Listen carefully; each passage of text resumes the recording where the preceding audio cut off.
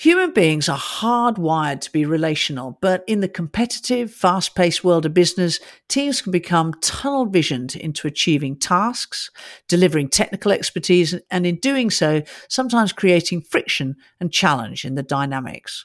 So what's the payback for investing on developing your work relationships? Well, we'll explore this next secret in this Connect. I'm Pia. And I'm Dan. And this is Spotify Connect. Research shows that investing in strong personal connections drives motivation, trust, and engagement, all of which improve performance. Creating strong personal relationships is not a soft skill or a somewhat fluffy nice to have, but instead it's a vital skill and an ingredient in a high-performing team. Robert Putnam sees it as social capital. It's the act of building reciprocity that encourages people to support you and offer goodwill. Often we wait until we engage in the task to test our relationships, but by then it's almost too late. Proactively bonding within the team and bridging outside it creates a stronger chance of getting buy-in and support and achieving better outcomes. With stakeholders, that may be looking for new ways to add value in advance, seeing the world through their eyes and investing some time, and in being, just interested. And yet, our Spotify data tells us that we have a big bias to being task and transactionally focused. And yet, we bemoan the fact that we can't get things done fast enough or are hampered by politics. Strong personal relationships is ranked 38 out of 40 for importance, and indeed presence has been historically low, but is now starting to trend and rank higher at 15 out of 40. So there are real signs that relating to one another is becoming increasingly important to getting things done and is a strategic skill. Here are two success stories of teams using Spotify to show a significant 90-day impact by focusing on these relationships. First, a remotely located, diverse team working in the tech industry used Spotify to discuss the topic that was difficult to talk about in the intensity of day-to-day work and those merciless time zones. They made time to discuss how lonely, isolated, and mistrustful they were feeling as a team. Boom, that simple conversation started the ball rolling.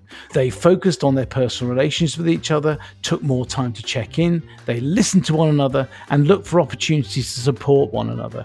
This team raised its trust levels by 20% and increased their personal connection scores by 32% in just 90 days. Similarly, a specialist compliance team in pharma who was strongly individualistic, highly skilled and independent.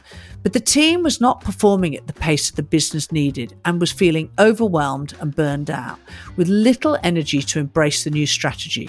They focused instead on strengthening personal relationships to allow themselves to be vulnerable and then to truly support each other. They now celebrate shared successes in regular, agile retros. This improved their team alignment by over 62% and created better efficiency in delivering team projects. Skill building for all team members as they support each other to learn, and it also sped up the onboarding process of new team members. Relationships can be built within teams or across teams.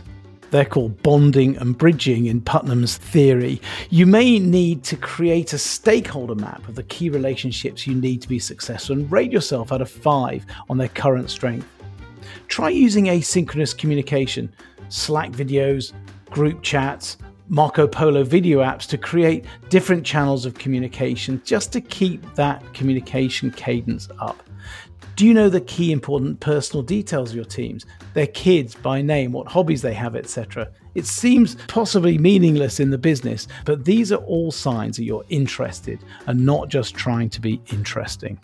And a final story. Sergeants in World War I were known to carry these details about their troops in their notebooks. They used them to help soldiers through the toughest of times.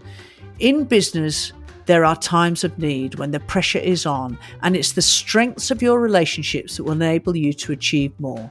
Investing in and connecting with others builds the all-important social capital in your team and across your organisation. It helps to define your leadership brand, and it builds the moments and memories that become the fabric of your team. Simply, it's a leadership choice.